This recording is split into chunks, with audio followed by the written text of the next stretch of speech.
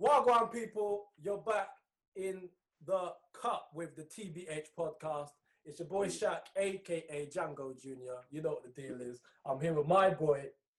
Fred Smiley here. You know what time it is. Let's go. And of course, we have at the bottom. Hey, what's going on, people? I'm at the top of my screen. I don't know why. You know what it is? See, the thing is, the way it'll work, it'll be where I say it is. So that's where you are. All right, then. So state your name here and say hello to the Nickbacks. It's your boy Michael. You know what it is. Yeah, bruv. It's hot today. If you don't know, it's 33 degrees out in the streets. I'm struggling. Mama got my fan here. That's it. I'm seeing black man walk around with sunburn and everything. It's so hot outside, bro. But yeah, today we got a very, very, very, very, very special guest. He's a good friend of Fred, Mr. Smiley's. He's a dancehall artist. He pops a locks. He's the real deal as well. Because we all three of us actually have listened to his bars as well. This guy goes off. So welcome, our guy Pierre. Big round of applause for Pierre, the artist, man life. Yes, thanks for having me, man. Yeah, good to have you here as well, man. Because we hadn't had a guest in time, as well. Yeah, It's been a hot minute since we had a guest on. But so today we're all gonna talk about like just childhood and just funny stuff growing up and stuff. But first, wanted to touch on a few things. First off, just a reminder. I feel like might have to start reminding people every episode. Black lives still matter. It's not ended yet. Black lives still matter. So obviously, I guess the biggest talking point of kind of this week or like the weeks that have gone was the BBC and just their kind of like just. Do you know what? It's not even when BBC do stuff. I just don't get surprised anymore. Like, I'm just never surprised. It's so. Just for context, so it starts off first off, I guess really, the first mishap they had recently was with Wiley. So obviously Wiley said his mate had his thing on Twitter with his anti-Semitic comments and kind of like, just like, by the way, Wiley is definitely our Kanye. He's our Kanye. He's the UK's Kanye. In the UK, yeah. He just says madness. It just says madness. He's a bit mad. Oh, crazy, yeah. Okay, yeah. 100. It's unprovoked. Yeah, unprovoked. Yeah. Unprovoked madness. So obviously Wiley got cancelled. He lost pretty much everything. I think he's been taken off YouTube, banned from YouTube, banned off Twitter, banned off Instagram. But you've seen how controversial that is, though, right? Because people are saying that these social media platforms were so fast to remove Wiley when you've had people like Katie Hopkins openly making racial slurs for years, and it took so long before they removed her from whatnot. Do you know what I'm saying? But yeah, that was just bare controversial. People have different things to say and whatnot. Bro, she got her own TV show at one point. This is the mad thing. She had her own TV show at one point. Exactly. I think it's a matter of, I think we have to get past the point of like, actually, what I mean is, I don't think people hear what we say about this and think, why are you backing Wiley? It's not about backing Wiley. What we're saying is, whatever Wiley's done and what Katie Hopkins have done, she should have the same punishments that he's getting. Because she's been doing it for 5-10 years on Twitter, doing this kind of stuff, and she's only just been taken off Twitter. So I think it's a. Then the argument could be made that, for example, when Wilfred Zaha got racially abused over social media recently, the argument people have always, well, not always, but people recently have been getting at these social media platforms to take faster action quicker. Yeah. So now that Wiley thing has happened, I guess they've just listened to everyone and just done the maximum and deleted him off everything. I mean, I mean, they should have been doing that from early, but now that we're in a time where the racial tension is so high, I feel like they've just decided to draw the line and say, yo, any little thing, you're off every platform. Do you know what I mean? Yeah. So I just feel like, he caught it at a bad time. I feel like if you set that precedent though, it shouldn't just happen to Wiley. It should be anyone that you've taken off any platform for any reason. They should get, if any harmful towards a community or whatever, just take them off everything then. So Katie Hopkins should be getting taken off and stuff. Tommy Robinson should be getting taken off. Yeah. But it just shows you how powerful. Obviously, I'm not agreeing with what Wiley said, but it does show you how powerful and what Wiley is saying the community is, because you can say what you want about black people, but the Jewish community, you can't say anything. Even in history in schools, I learned about the Jewish community. I learned all about the Jewish stuff in school. You know what I mean? I went to school trips. You know what I mean? Concentration camps and stuff. Whereas with black community, you don't really know about black history in school. So it just shows you the power. And that's what he was saying. He's not saying, obviously he took it back with him saying he generalized. He shouldn't have generalized everyone. but he was talking about obviously his manager and stuff messing him about, who happened to be Jewish as well. So he should just blame it on the person, not use the Jewish. But Jewish people are powerful. You should never generalize a thing based on your experience with one person. He's not wrong in the fact that the Jewish community has kind of contributed to a lot of stuff. If there was no like strong Jewish community building up musical theatre, none of us would be working in a job right now. Like the whole theatre industry is built off the backs of like music industry, Jewish men. You know, film industry, like they earn a lot. Yeah, they earn a lot. You know? So it's not wrong. It's just I think whenever you negatively generalize people, or just maybe just generalizing in general, I think it's always just a bad look. But yeah, so basically he got rightfully kicked off of everything. And then, so this isn't really BBC, but I can't remember what newspaper it was. I think it might have been the Sun or the Mirror or something. I think it might have been Guardian, bro. It might have been Guardian. Yeah, Guardian. But it was some breeder racist, and they took a picture of, they put a picture up of Kano as Wiley. They did an article about Wiley. Bro, they did a whole article like Wiley. And at the bottom of the picture, I didn't see it, bro. The picture is Kano. Yo, do you know what's funny, yeah? When I go on my phone, tell me that is a mistake either. Exactly. That is not a mistake. It can't be because if you Google Wiley, there are no pictures of him.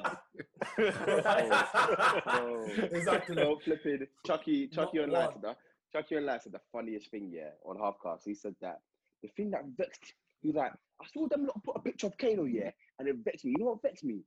The fact that Wiley's got like a 3 on top and Kano's got a skin fade. How do you get that mixed up?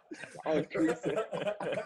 I saw that still. That was funny. I said, oh my days. But then apparently the flipping, the don that wrote the article apparently doesn't control the pictures. So his job is just to write the article, send it to the press, and they do their thing. So obviously he's come out now. That's that is fact. The person that writes the article doesn't get the final say. That's the problem. You can write a nice article about someone. Once it gets the final editing, they have nothing to do with it. It's really bad. It's really bad. It's just like Stormzy and Lukaku. Yeah. Stormzy and Lukaku. BBC, when Kobe Bryant died, showed LeBron James highlights. So, you know, it's all mad. So, that's a segue into BBC, what they've done now. So I think on 2 separate occasions, I think they've had white broadcasters say the M-word live on TV. And I think what happened was that obviously there was a big uproar on Twitter, and BBC kind of defended it for a while, like a few days, and then kind of went back and it was like, oh, maybe we shouldn't have defended it. But so like people like Sideman, I don't know his name. Is it David? I think his name is David Haynes or something. I don't know his name. But yeah, so he was a Radio 1 Extra DJ. He's cut. He's like, I'm not effectively immediately. I'm gone. I just wanted to open this kind of like conversation of like, what is it accidents, or is it just generally on purpose, like trying to trigger? Like, do you know what I mean? Is it like, I feel like it's like gaslighting kind of bull? It has to be on purpose. It has to, because it's like, where's that they come with like they have such a history that there's no way that you can think it's okay to say that, let alone on the news live with people watching, the whole nation watching. Do you know what I mean? I just think it has to be premeditated, I think. Yeah, that's what I feel like. And I just feel like with the amount of times that like these are like big ass institutes. BBC is massive. The fact that they can't go to their archives and look up Kobe Bryant and not come back with Kobe Bryant videos, that baffles me. No. How can you could go on YouTube and search Kobe Bryant highlights and put that up there. Literally. On it's already there. It was to the point where on the back of my man's shirt you'll see it James 23. So at what point do you look at it and then go, by the way, Kobe Bryant's not in any of this video? Why is that? Where is that thought process?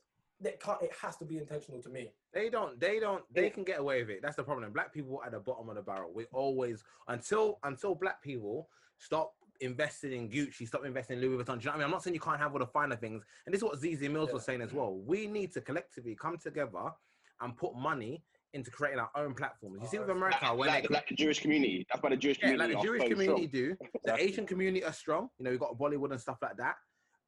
but the thing is with Americans have BET. There's so many programs going on BET. Do you know what I mean? Yeah, but BET. Yeah, but I think people are cancelling the BET because BET is white owned. Really? Swear down. Okay, but what I'm saying is they still had a platform where but you're right. A lot of black shows. Do you know what I mean? Obviously, I didn't even know that, so that's mad to think. But we also we need our own platforms, and this is the problem. A lot of people want to say, "Oh, I stand with Simon" and all that, but they don't want to put the work in to change things. Yeah, right. And it's about supporting people, and that's my problem. In answer to your question, Shaq, is it intentional or not? I feel like, being completely honest, I don't think we will ever really know the truth. However, the fact that this has happened on so many different occasions, I have never, ever seen it. It may have happened, but I've never seen it happen with an artist that's not black. Like, I've never once seen them say, Professor Green's dropped an album and they put a picture of example. I've never, ever seen it happen, bro. Yeah. But on several times, I'll go on Twitter and I'll see, for example, Kerry Brighton dying, put a picture of LeBron James. Stormzy dropping the album, they put a picture of Lukaku. Riley getting banned off socials, and they put a picture of Kano. And that's just 3 recent examples. Do you know what I mean? And it's been happening. And I even saw a tweet by, I don't know her name, but she was a writer at BBC. No, it was a gentleman. He was a writer at BBC and he was writing an article and he asked the people that were in charge, he said, look, I'm writing an article about our culture. I need to use the N-word in my article. And they told him no. He said, you can't use that word in his piece, straight up to him. And then they've allowed these 2 white broadcasters to use it in their whatever not. That's the thing. In terms of the pictures and whatnot, for me, that comes across as intentional. That cannot be a mistake. There's too much information on the internet to get that wrong. That is, for me, it's physically impossible. But the N-word thing, I think once again, that's also intentional, in my opinion. But we'll never know when it's intentional, but they know they can get away with it. It's triggering. That's why I say it's systematic racism. It's been going on for so long. So that's the thing. They can get away with it. Do you know what I mean? With black people, because black people we didn't have all these platforms before where we can cancel a show. I think it was last time like 19,000 complaints, and it took for that. Even then, it took for Sideman to quit, But it took But my thing is, I think there was one other journalist that came out and said something, and there's a woman called, is it London? What's her name? Lauren Hughes or London? I saw yeah. She came out and she said, I'm gonna need people to stand up. The black people that work for the BBC, and it's true.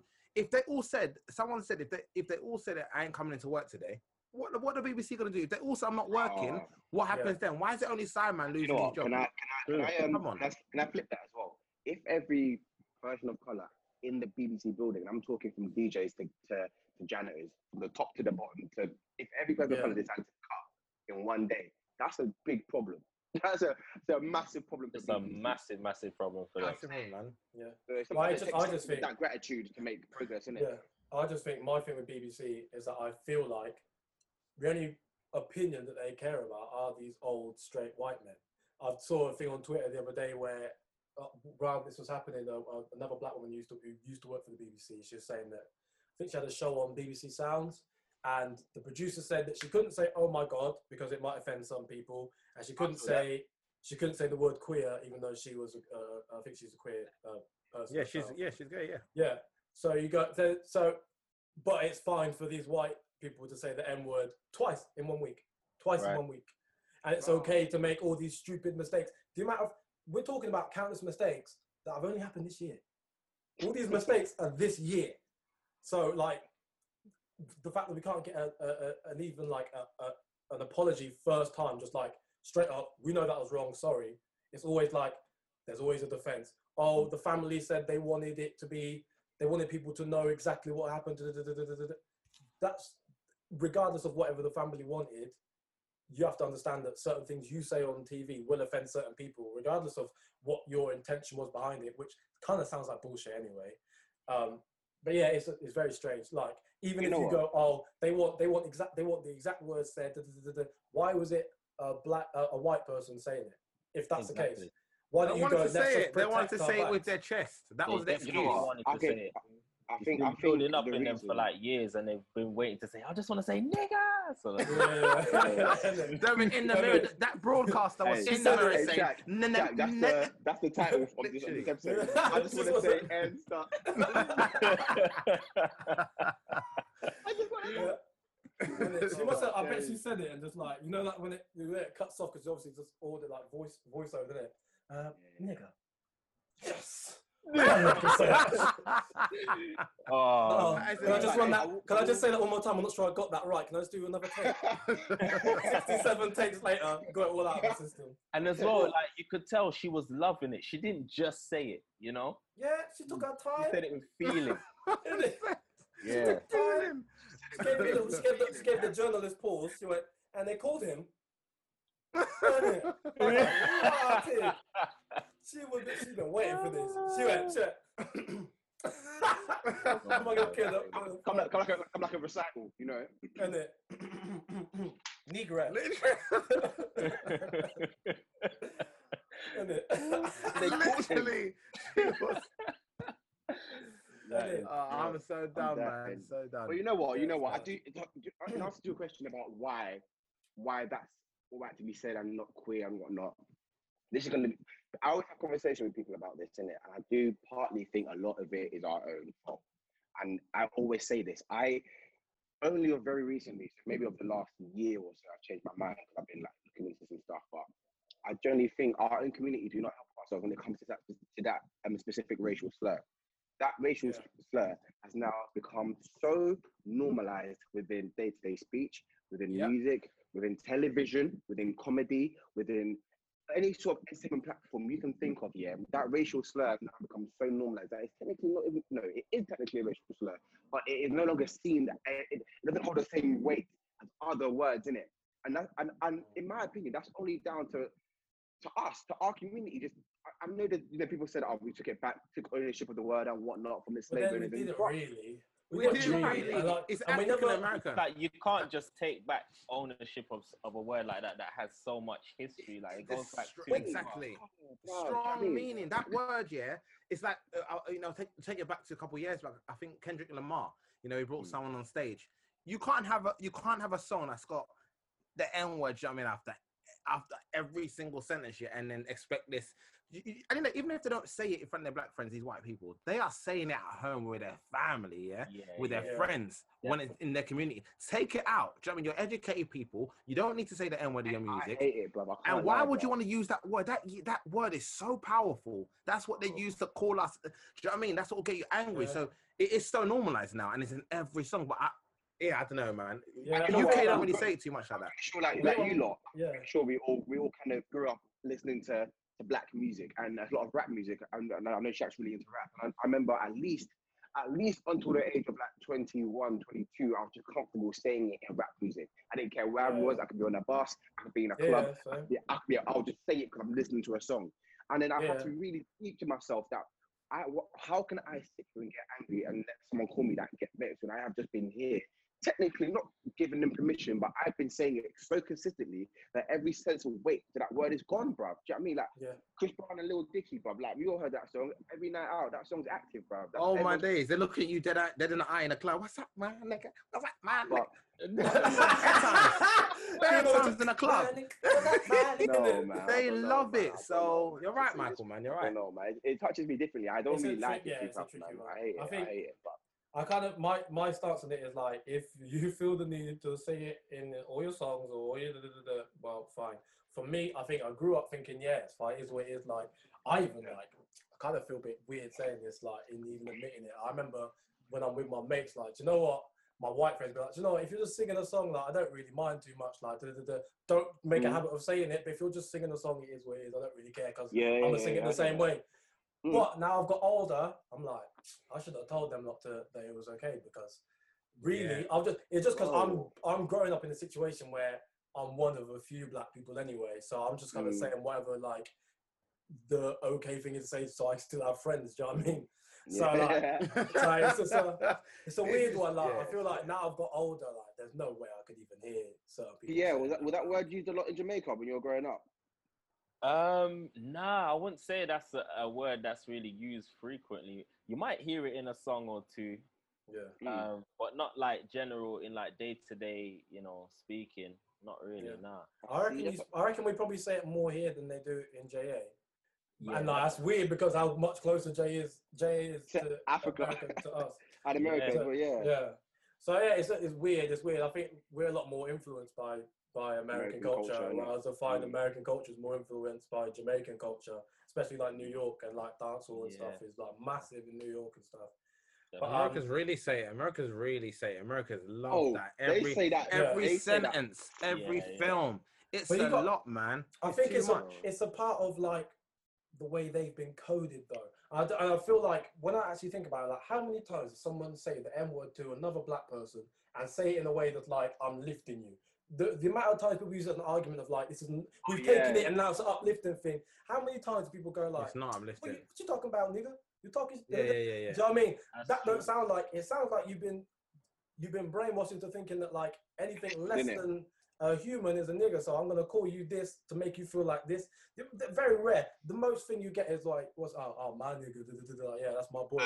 There's Washington in it in training day. I mean, but like but a lot of it is kind of like, it'll be like, oh, if I'm coming for you, making a little joke about where I'm dropping the N-word, calling you this, So I don't think we've ever really taken it and used it as a way to uplift people. I think we've kind of taken it and just done exactly the same thing that white people were doing with it. But now we're saying white people can't use it. And then the white people get pissed off because like they feel like you've taken their fucking favorite sweet away from them, and they get all. I remember once sat in an RE lesson. This got nothing to do with the M word, bro. I'm sat in an RE lesson, and a boy puts hands up. I'm saying year 10, so I'm about 14, 15, and I think we're asking about like what's going. Like he said, the RE teacher said like whatever questions you have, like there's no wrong questions. We'll just answer every question because it's RE, and we just want to learn about everyone. You know what I mean? And I was like, okay, cool. And then. Swear down, me, 14 years old, that's old enough to not ask this question. This boy puts hand up. Why is it that black people can say the N-word and we can't? I was like, why are you so upset? Why does that hurt you so much? Why does that piss you off so much? And I was like, no one should say it, bro. But so I just think it's cringe, you know, because I remember being in school. Oh, this when I moved to Essex, and I was only black boy in my year, and I remember the teacher. You know, we've all probably read Of Mice and Men, and that nigga was used a lot because it was during that era. And this English teacher is reading this confidently, and she was reading it, and I was just there like, and she said it cash. And you know when you get people to read, obviously, because teachers get people to read, and people were just saying it cash. I was thinking, wow, I remember just thinking, I don't have a voice. You got kids like this. You know the next line is You know what I mean? Like, thank you, miss. This is the problem. So, and is that word is the weight it holds. But I remember being on tour, like the tour I did, the last tour I did, and when the change room, it was before a show, and this guy was rapping to this song, and he said the N-word. Swear down. And the change room just went quiet. And I was just like, wait, just a shift in did he just say what? I think he said. And he was like, what? It's in the song? Then he grabbed his food and then he walked out. And I was just like, so, bro, the fact he dipped out quick. He dipped out. I actually know what to say. He didn't even say it with his chest and firm there. Said, yeah, man said that. Man said, yeah, it's in the song, and he cut. Bob, listen, the fact that made the whole dressing room so awkward in the first place is enough to show you. That's enough to show you that, look, this isn't something that's light. It's not light, bro. Do you know what I'm saying?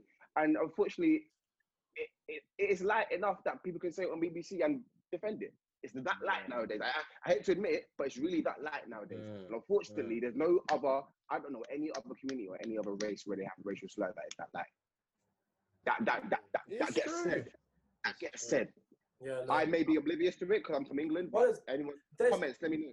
I don't know. I've never known a community to take a word that's been used against them and just use it like to their mates and just go, it's my brethren. But I do think it's, again, for us, it's us taking from American culture. I don't say Western culture, we're Western culture, but taking from American culture what is deemed okay there. But that's only deemed okay because the white man has told you it's okay to use this word or people you don't like or you think are less or not worth your time or less than a human, less than a man. So I just feel like it's a lot of, I think particularly the States, they have a lot of unlearning to do. A lot of the most workers people come from America. Don't kill me off, don't cancel me. I'm kind of generalizing a little bit, but I'm just saying based off what I see on TV. I might be wrong. And if you don't like my opinion, I don't business anyway. So you, man. As well, with the sorry, go on. No, let's say, you go, Pierre, you go. I was gonna say as well with that. A lot of the time, the argument with white people is that why are black people allowed to say it and I can't?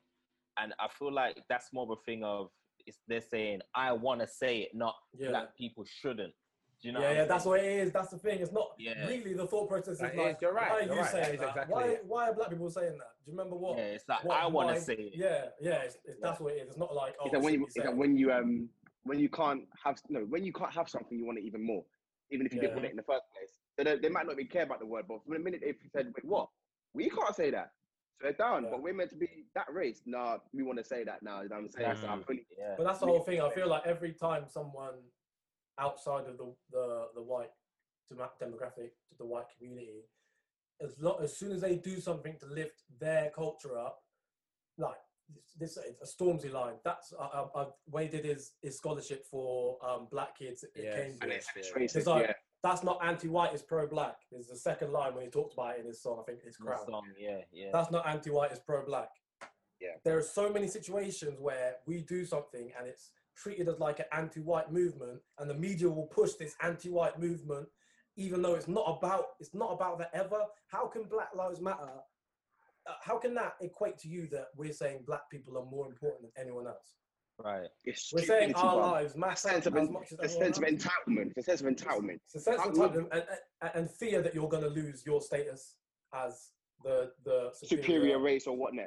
Bruv, you're telling me like you're not even the majority of students that get into Cambridge and Oxford are really, really not from ethnic minority backgrounds, and this person is using his wealth, which is the same kind of people you will talk to about taking pay cuts when coronavirus happens. But forget that.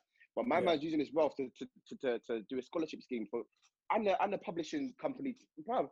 So anyway, sorry, I've lost it. But flipping, but yeah, then man will say that's they're racist, and I'm like, okay, cool, listen.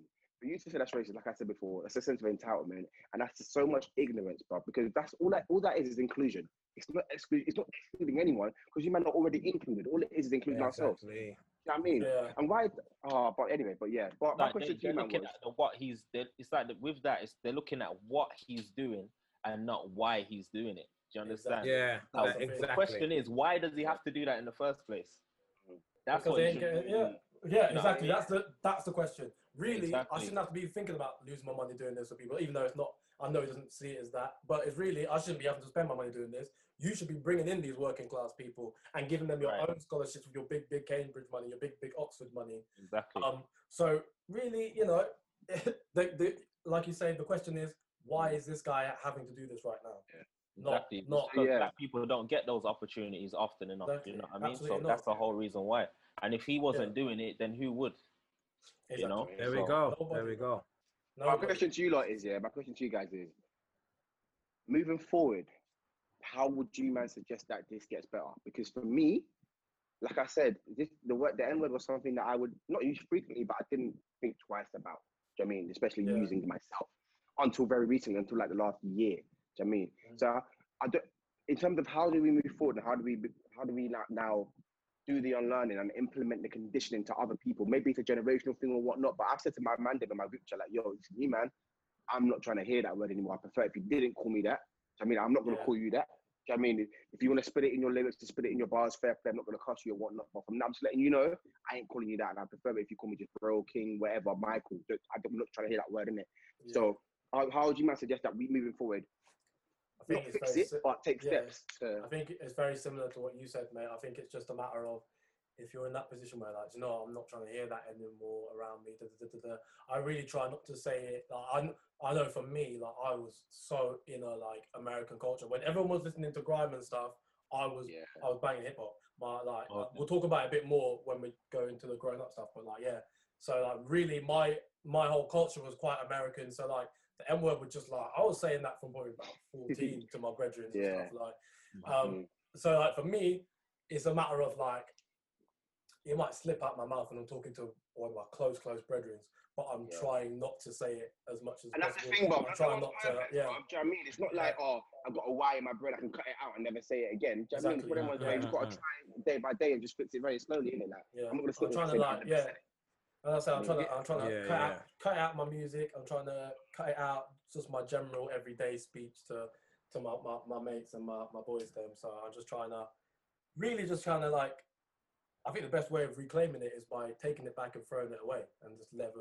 leave it. Yeah, I think the only way that word can be like abolished, I think, or banned, is if a black person, not a white person, because it's always the white people saying, "Oh yeah, no one should use that word." But if a black person comes forward and the black community comes forward and says, "You know what? Let's actually get a petition. Let's actually cancel this word. No one should say it." I think that's the only way, because that's going to continue to be put in music. And when you're in a club, it's that uncomfortable feeling when you're in a club. Let's say a predominantly white club. Let's say, for instance, that you guys know when you've been on tour, when you're going around the country, like Pierre, you will know as well. Yeah. When you're doing different gigs and let's say you want to go out in Glasgow or whatever, you're going to a hip hop club there. Predominantly people are going to be white there, and they will say it. Do you know what I mean? They will say it. You're not going to catch everyone. You're not going to be like this, looking around the dance floor. Don't say it. Could you imagine Freaky Friday comes on, just got you like. Hey, can you imagine everyone simultaneously blanking out their N-word at the same time? Everyone just spitting their bars and just going, "What's up, man? What's up, man? What's chilling, man?" No. Yeah, someone's definitely saying it. Do you know what I mean? It all happen. I see people do it, and they look around. It's uncomfortable. If we're gonna say that, like the way I've kind of gone about it is like, cool. I don't want to say it to me, but at the same time, I can't now use other racial slurs in terms of jokes either. And let me clarify that. When I say that, I'm not saying that I use racial slurs anyway. But for example, the way Claude from AFTV said that son with a DVD man, for example, stuff like that, or like chinky, or the P word for Indians that people say that's not very nice, or like Jews that have a. Do you know what I mean? I feel like if we're on this flex of no one should say that word, then no racial slurs in general should be used either. And I'm saying this, it should be the same for everyone. The thing is, they shouldn't be used. It's as simple as that. I can only talk for my race. I mean, I can't talk if them are not comfortable with them being called that. Do you know what I mean? Like, clearly not, because no one ever says it in music. Do you know what's funny? Do you know what's funny? With let's say the Asian community, I'm talking the more like Indians, the Pakistani community, all that. When you go places around Europe, they will call each other that P word. They will like even the people in the hotel, they'll go to the P shop down the road. When I was trying to get like a ticket to go on the train, they're like, you go to the P shop. White people, they'll say it casually in Italy. Scotland, they'll just drop it. Yeah, they'll just, it's cash. Right. Like, it's cash. I'm like, right. That's the thing. They used to say that in school. In school, they say it all the time. It's mad. I used to hear it about school as well, but like, I feel like, actually, I remember hearing it once. Bro, your lighting went mad, you know. It looked like you had the Holy Spirit in your room, bro. Me? No, me. My lighting went mad. I've got the sun. I said the Holy Spirit. No, it was Fred. He had that little glitz. I was like, the little dumb thing. Man got resurrected in Fred's house. Okay, Essex. Let's go on to it. Let's talk about growing up. So obviously we all are kind of old now. Old. I'm the youngest, obviously. You can see it from my pretty face. Sweet boy. Sweet sir.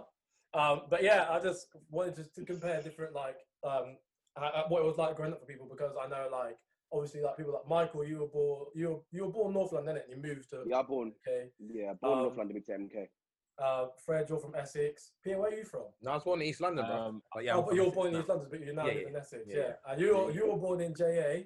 Me, I was born in Coventry. Yeah. Oh, in Coventry, and then Coventry. I should have known that. Looking terrible. Midlands. Terrible. I was born in Coventry, and then I went to Jamaica to live for the first time when I was 7.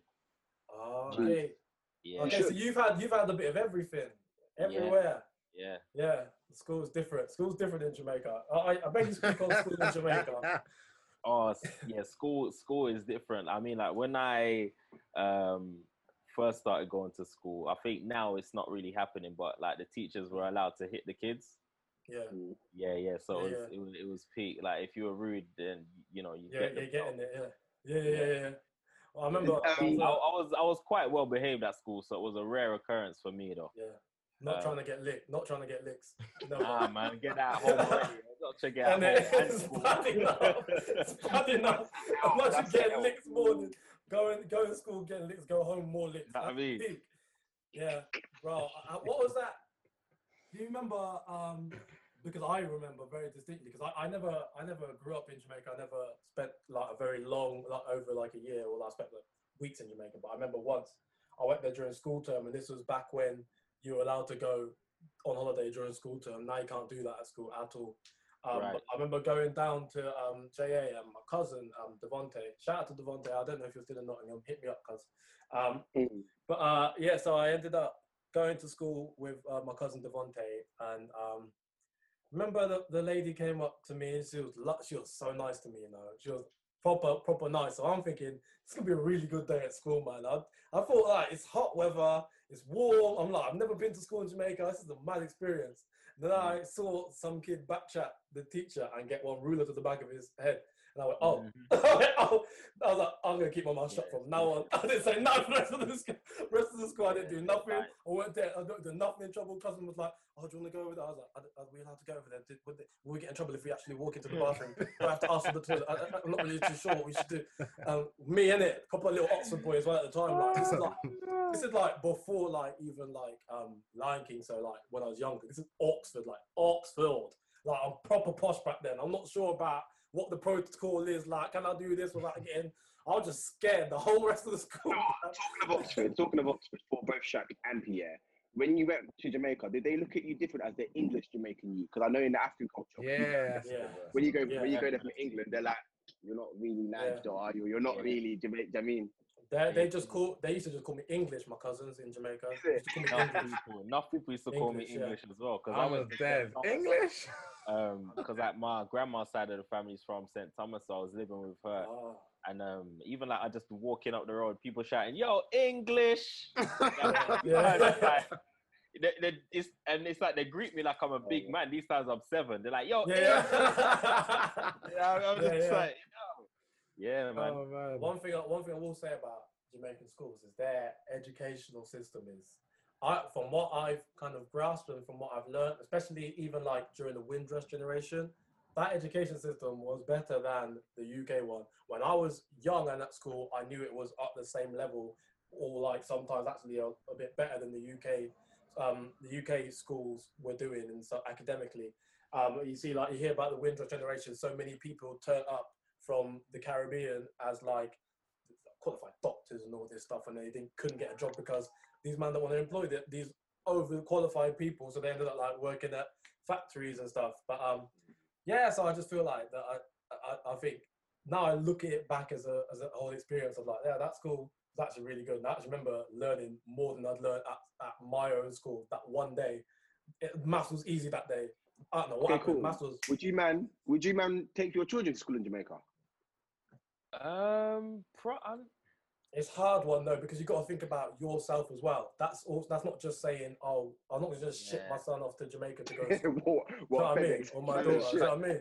Innit? Yeah, man. As well, I feel like with Jamaica as well, it's like the kids are more advanced with a lot of other things. So it's like they'll get exposed to certain things that they're not supposed to be exposed to probably earlier than they would in England. Maybe not today because of social media, but especially back when I was growing, like I had to kind of grow up quicker, a lot earlier and I was exposed to certain things that I wouldn't really be exposed to if I was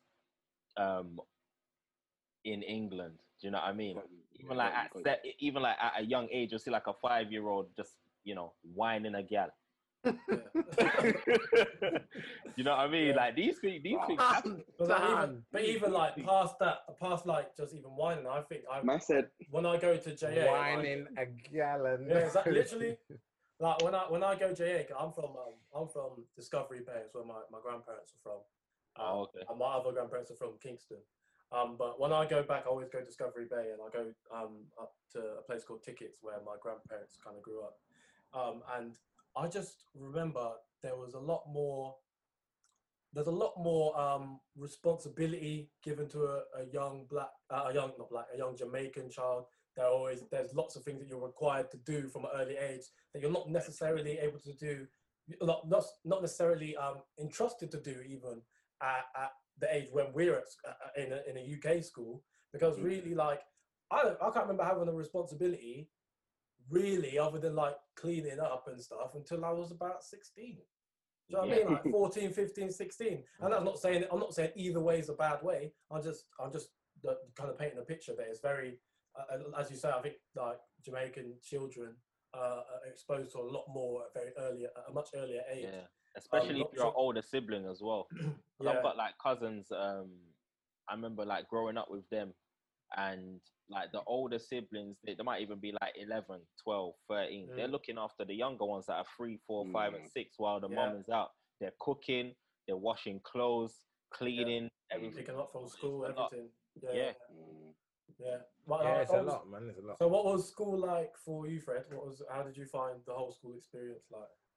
School was just, I guess, I've got 2 older siblings and a younger sibling as well. So they went to school, they set their president. So I knew the punishments that are coming, you know what I mean? Because I had seen the consequences. I had seen. Right, so you're prepared. So I went to school. I went to school in East London, St. Bonaventure in Forest Gate. That's where I went up until I think year 9. Then my dad got a job in Essex, so we moved the family out to Rayleigh.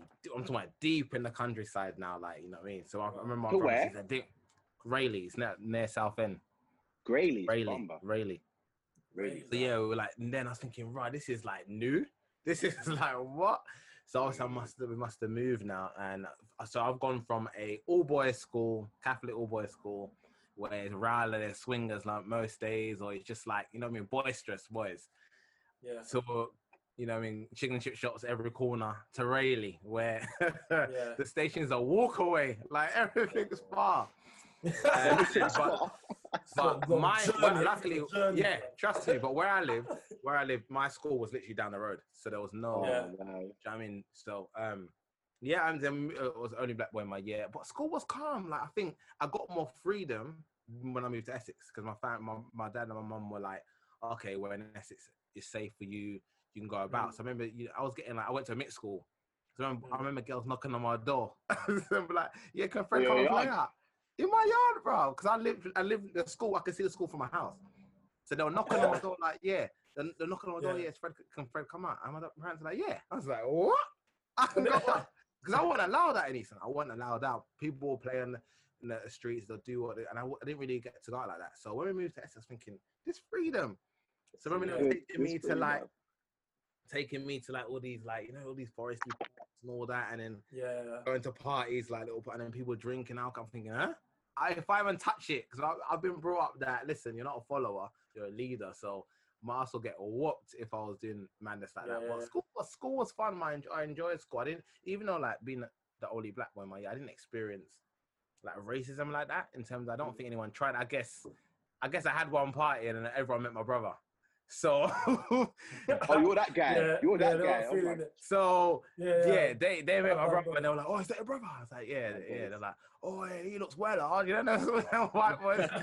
So they didn't try it. They didn't try it. And even in school, like the older guys in the other years, like my brother was he was in this group of guys that they would just terrorize the teachers. So when I was in East London, the teachers knew me for like, Mr. Martins, like, do you know what I mean? That's like that, do you know what I mean? So, yeah, they knew straight away. So I was a good guy though. I didn't, not too much stress, but school was good, a good experience for me, man. What you, Michael? Question: did you find that transition? You were quite young actually doing that transition from not private but boys' school to mixed school. How did you find that? I guess it probably might not be when you're quite young. That kind of transition doesn't really matter because you're young anyway, so you'll kind of talk to anyone. But I found in like Oxford, it might even be more the fact that these schools are like kind of like private schools as well. I remember going like I used to, because I've been in theatre my whole life. A lot of like upper middle class people. I've got a lot of very good friends who are kind of middle class, upper middle classy kind of vibes. And I used to go to a lot of parties. There was an all girls school called Oxford High School, and there was an all boys school called Magdalen College. And I used to turn up to these parties. I had friends at one school, friends at the other school, and I had my own friends. We had public school. We were like mixed schools. But I always found that we were a lot more capable of talking to the girls than the boys were, the ones from Magdalen, the ones that were... And these are like... and I have a lot of good friends at Magdalen, but a lot of you lot kind of come off as wankers in public. They could, you know, people that, oh yeah, I've got this, I've got that, my father was like, Angus, have you done this? Like, do you know what I mean? Like, that's what they were like. I remember one time, this was how bad they were at talking to girls, yeah. remember one time I'm at a party and this girl, I think, was chatting to another guy and they weren't really sure what was going on. And it was getting a bit weird. And he comes over to her and this is the word that come out of this man's mouth. He goes, I'm going to make up a name because I don't want to fuck any of them people up. Hey, Charlotte, I don't want to be gay or anything, but can we talk? Man said, I don't want to be gay or anything, but can we talk?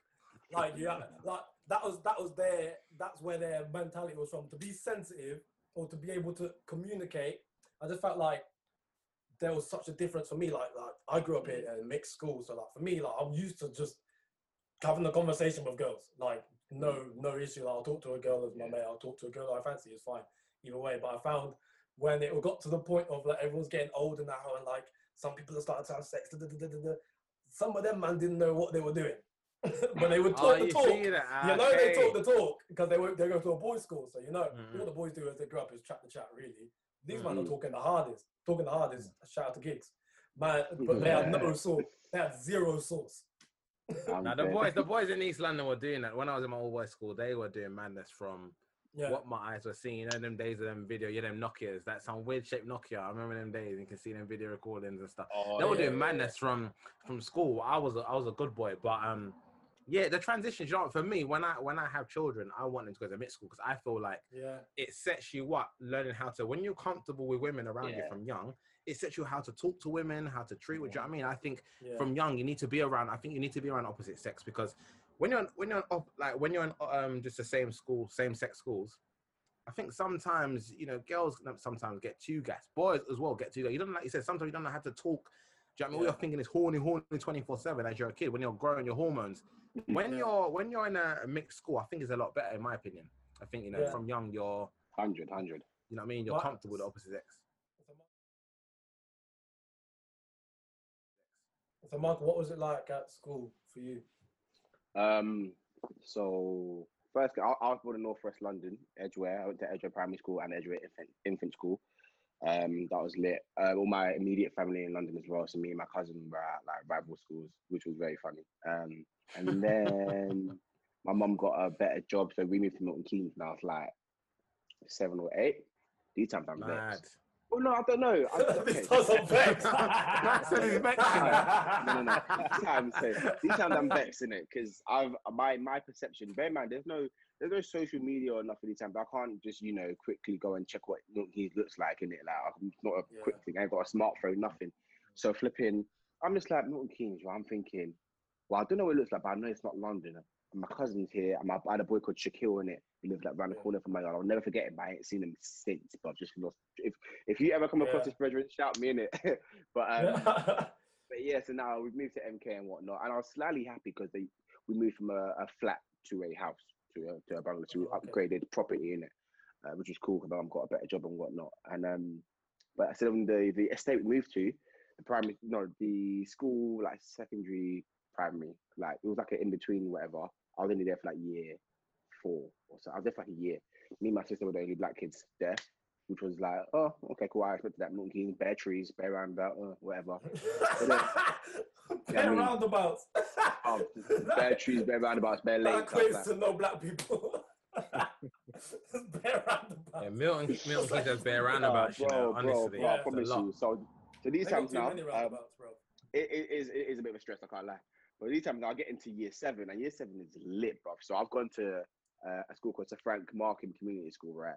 And this I've never seen more flipping mix of races and cultures in one place. It was like a beautiful. It was melting pot. You had the Marleys, you had the Africans, you had the Yardies, you had the Polish, you had the white. Them like everybody left, right. So I was like, bro, this is lit. So I was the kind of youth at school that I was a chubby youth for starters. At school, I was a chubby youth. So I was like, I wasn't really drawing out or nothing from early, none of that. I was man them, and I was a floater. So I could cool off with the man them, kick ball and whatnot, and I'll go check the geeks them, like the maths them, like, yo, you man. That's the best way to be, though, isn't it? That was like me. I feel like that's the best way to be. And I'll go check the gal them, and I'll go check the other dons, the Marley them, and then I'll go check the. I'll be in the performing arts department and then go to somewhere else and whatnot. But that was like a community. That was like a proper. And it had a reputation for being a rough school. Then that was year 7 and year 8. Then after year 8, man had this really long summer holiday because the government put bare peas into the school, changed it to MK Academy. Locked down the thing. It became all nice, posh, new. We had to wear blazers and shirts. Blazers and all that. Yeah. Before that, it was literally a red polo shirt, any black bottoms and any crepe. I'm going to school like, you know, not Air Force, Air Walk. You know, the wide one. Yeah. I was going to school Air Walk. Oh, them ones, like the skating things. Yeah, the skating things. You know what skating things? Yeah. Everyone's got their Just Do It bag. And yeah, Dad, let me get a Just Do It bag. Just do it, yes. How much is it? £30. £30? I say, and then you're never seeing it.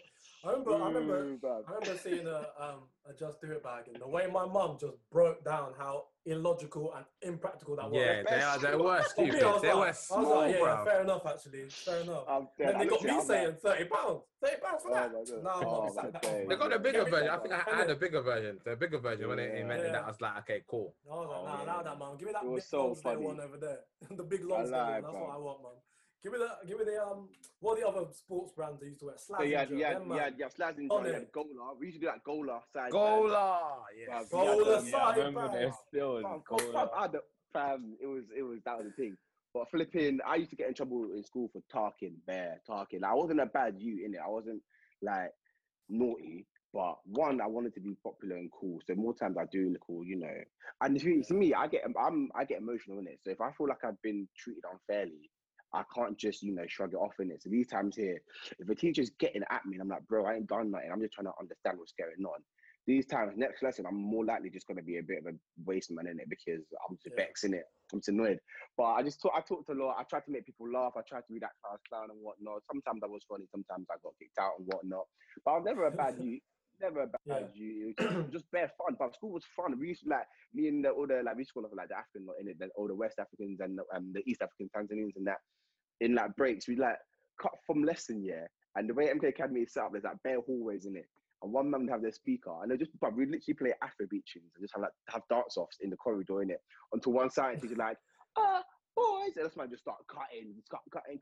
Next level, I mean, school was fun. I had a great time, but unfortunately, I didn't have no older brother in it. So these times, I'm taking all the L's. So anything I was gonna ask actually about siblings and stuff, because remember when you go to school, like you were saying, like for me, I didn't have any older siblings, but I had a lot of older cousins, and we all went to the same school. Like my cousins went for the same primary school, shifted up, like obviously by age group, same secondary school. So for me and for my cousins and stuff, it was always a competition. Who's doing this? Who's getting the best? But never like a oh, I've got to be smarter than him. Just more like oh, he got that. I've got to make sure I at least match that. Like just at very least I have to match it. So I remember just having all that stuff with my cousins and stuff. I remember the best thing about having cousins was that you just felt support regardless. I think when you're at school, or an older brother, older sister, and I think it does make your whole kind of like process a bit easier. Like not even like just the kids in your year not fucking with you because you got older cousins, but people in the year above, like there's no way I'm getting bullied. That's the worst, bro. I mean? You're not bullying me because my cousin will bang your face off.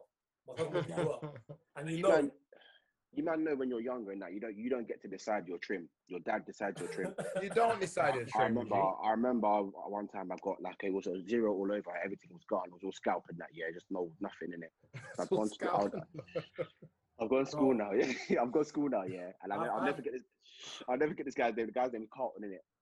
I mean, so this is before it's MK Academy. So I'm in year 7. I'm a young buck in it, and this guy's just come up to me, see me in the corridor, and let's say this is my head. Yeah, man's just gone like this. He just rips it and just went on the hook.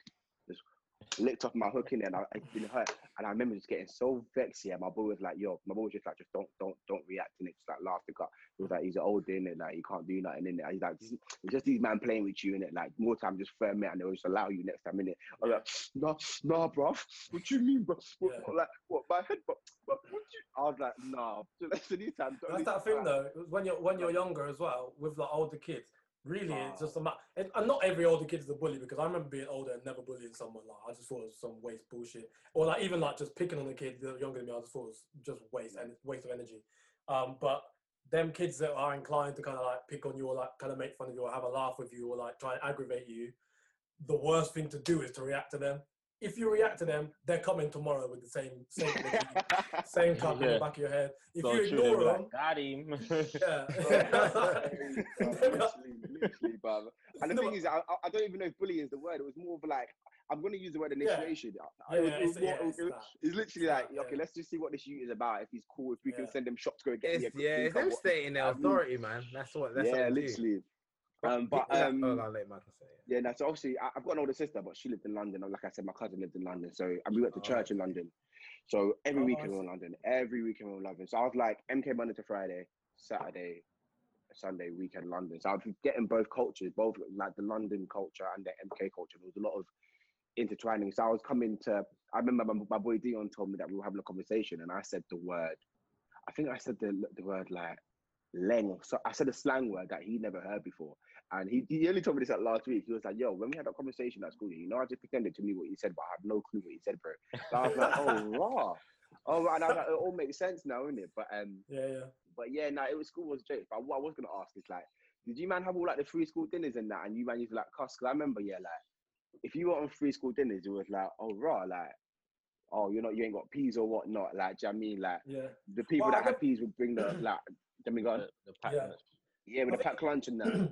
Yeah, I think when you're younger as well, I think in general kids are dickheads, like they are, like until they hit like 17. 13.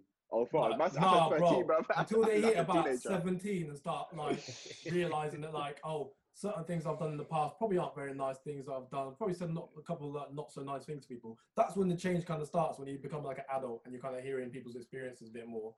And you're not living in your own world of like, I'm a kid and I just can just say what I want because I'm a prick. But like kids are just horrible. Kids will tell you, like the younger they are, the more honest they are. They don't care about how you feel. They'll just tell you with like because they don't have that filter. Yeah. Older kids will give you implicit like kind of like. Bro, there's no repercussion. And they'll chat you behind your back and they'll come. Well, exactly. And then like when you see like that older, like from like probably 10 to 16. There's that, it just gets cliquey. That's what happens then. You get cliquey and you have your little friends and like you bitch about your friends and your enemies. And you don't say nothing to each other's face. And if you say something to their face, it's always out of anger. It's never like a respectful, like it's always like a horrible, and then everyone starts laughing. Kids are the worst, bro. I don't care. Like as much as like I want to be a dad when I'm at that point, like I can't wait to be a dad, but like kids are just horrible sometimes. Like, some kids, let's not generalize. What do you mean? Ah, man, kids, bad mind. I do think it is some kids. Because I teach in it, so I feel like we have to be. I taught it. Yeah, exactly. I know some kids are so. Cool, I know some good youths, bruv. I know some good youths, bruv. There are. Of course, some kids are nice for real. Of course, there are some good kids, but they get overshadowed by the little wankers that sit next to them and will tell you shit like, "Oh my god, like, is that a wig you're wearing?"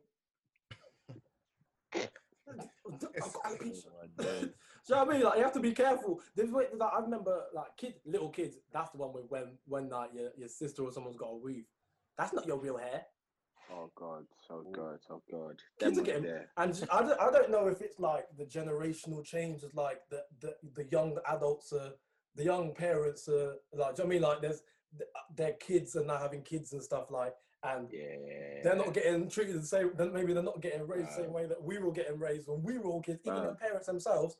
But certain things you just don't say to people. Like, I can remember. I feel like when I was at school, the kids, they weren't too bad, you know. Yeah, that's what. Is that Midlands? I was a lot friendlier.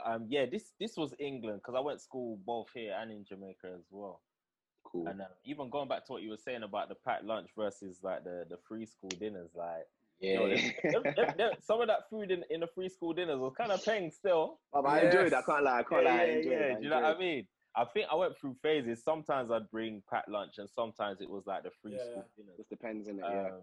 Yeah, because I used to like the free school dinners though as well, because they used to come with like certain desserts, certain sponge cakes with the custard and that. The sponge cake, chocolate sponge cake, chocolate custard. That's where being a floater between good friendship groups is lit. Because I told you I'm a chubby youth, bro. I'll have maybe like 1 week I've got peas in it, so I've got a quick pack lunch here, and I've seen raw. Then I'm doing sponge cake and that this week, so I've gone over to my other group here, like, oh yeah, you man, I beg you, innit? Like, what? Are you getting your cake today? Are you getting your dessert today? No, you're not. boss man, innit? Yeah, done the magic. Bro, you always knew. You always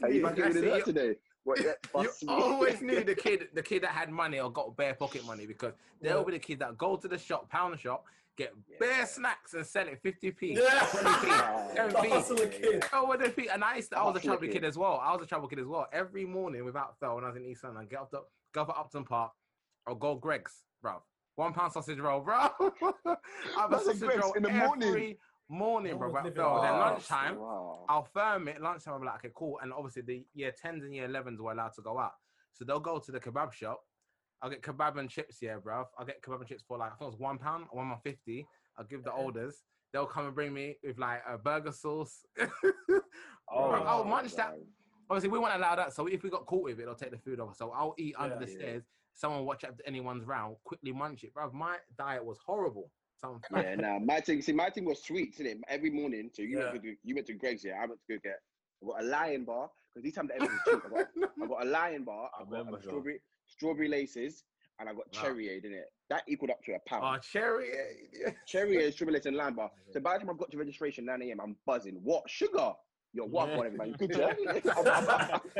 Moving like a crackhead, bruv, in the school, bruv. Listen, that's the one. Do you remember that? We were talking about the kid who used to sell on stuff. Did anyone have a friend at school used to buy his lunch or get packed lunch and then sell that shit off and come back home with profit? My brethren, Fabian. Kids are like my brethren, Fabian, or different. I'm shouting you out full name, everything.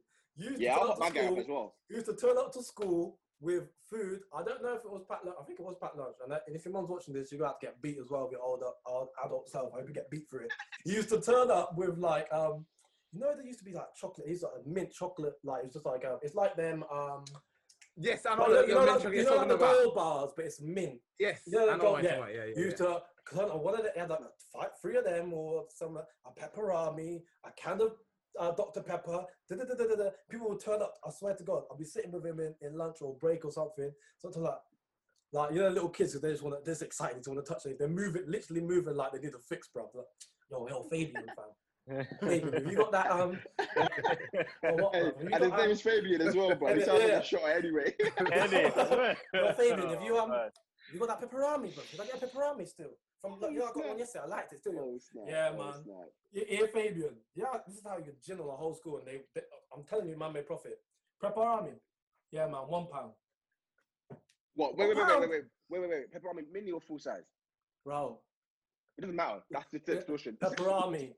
Pepperami, like the ones you put in your lunchbox.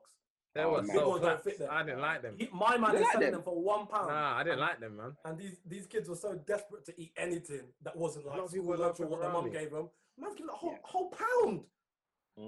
It's the size of your little thing. That is an L. That's an L. That's a fat L. That's a W for a man like Fabian. I'm gonna hot up my guy. So Jordan Powers, full name. Yeah, if you're watching this, you're probably not, but if you're watching this, I'm hotting you up. Jordan Powers. So his thing was never packed lunch in it. I don't know where he got his peas from. He probably got peas to get packed lunch at shop or whatnot. Yeah. But for him, chocolate. So Galaxy cookie. These times say Galaxy cookie crumbles just come out. I mean the new thing. I've got the new thing. Yeah, I've got the new thing. Yeah, the Galaxy cookie crumble. He's got the normal Galaxy. He's got like the laces, then the fizzy laces as well. Bare things, bruv. Come, there's a backpack full up, bruv. I'm reaching a break and a lunch. So there's 2 times opportunities just to cool off in it. Both times, I swear down, JP going backyard with at least a tenner. At least minimums. What? He's left job with 5 sheet, gone back with a 10 sheet. What profit? I was like, raw. And I thought about it. I was like, hey, should man jump on that? But I was like, these times here, if I start bringing home peas, my mom's thinking, where you get £10 from? And I was in enough trouble because I was a skinny kid and I just didn't eat my black lunch. I wouldn't eat it, like all of it. I was getting enough trouble not eating my lunch. Imagine I'll come trying back. to sell it. Imagine I'll come back with money instead. My mom, I think my mom would have gone off. That would have been the limit. I'd rather have eaten it and got the consequence for not eating it than if I went, I just gave it to some other people. That's faith. That's how your mom will see it, as just faithiness. Really, that's entrepreneurial. That's like, this man can flip money. This boy is gonna be. This is the key. This is the key of our family. Going, whoop. This is Black Wall Street. How much do you man get for like dinner money and travel? I got £20 to £25, £10, £20 a week. Yeah, so £10 was for the travel card, yeah. and then 10 was 10 for school dinner. It's a £2 a day. It's a £2 a day. That'll get me a full meal basically. Yeah. But if I wanted to be greedy because I was a chubby kid, I'll firm not eating, bruv. I'll firm not eating. And then after school, now I'll go and get chicken and chips or whatever. I'll get off at East Ham and get £1 pizza. Bro, £1 pizza. There was a one in East Ham. Oh yeah, I remember that. I remember that pound pizza place still in East Ham. Is it still there? Yeah. I'm not sure, Not sure, because that place was their pizzas are banging. I'm similar to you, Fred. How much you got? Yeah. So I live walking distance. So especially secondary school, year 7 onwards, I live walking distance in it. So I'd always bop to school. And I had £2 a day as well. And depending on how I was feeling, but because I have to actually change my route, because that same bop to school, I always go past that same coffee hall shop with the Lion Bar, laces, cherries in it. So depending on my mood that day, I was like, cool, do I get munch before I start school and yummy on route? I don't know what kind of fat you are. Why am I yummy?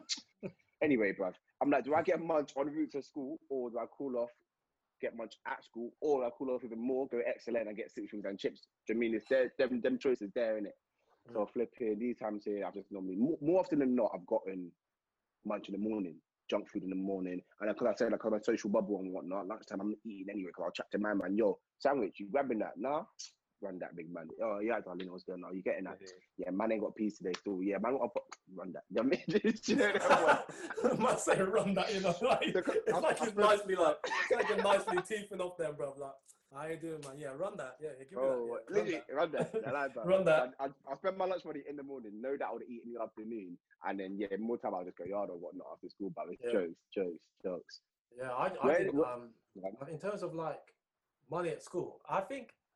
Well, I used to get packed lunches when I was until probably I was about probably year 8, when my mum kind of got to the point where like, I ain't gonna keep making you food if you're gonna keep bringing it back to me, which is absolutely fair enough.